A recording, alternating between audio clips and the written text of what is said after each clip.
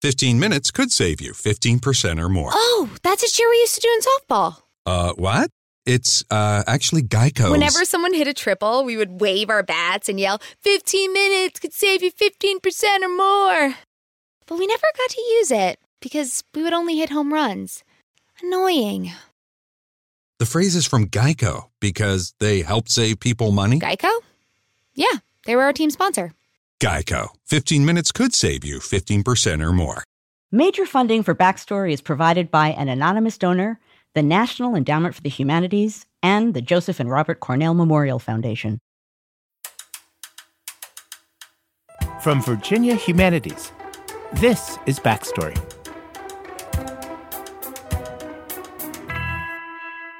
Welcome to Backstory, the show that explains the history behind the headlines. I'm Joanne Freeman.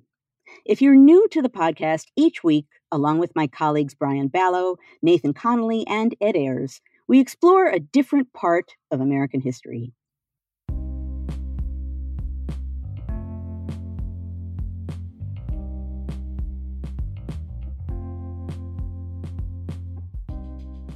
If you're a student or a teacher, or perhaps even the parent, spouse, or friend of a student or teacher, chances are you've heard people talk about what it's like holding classes over Zoom.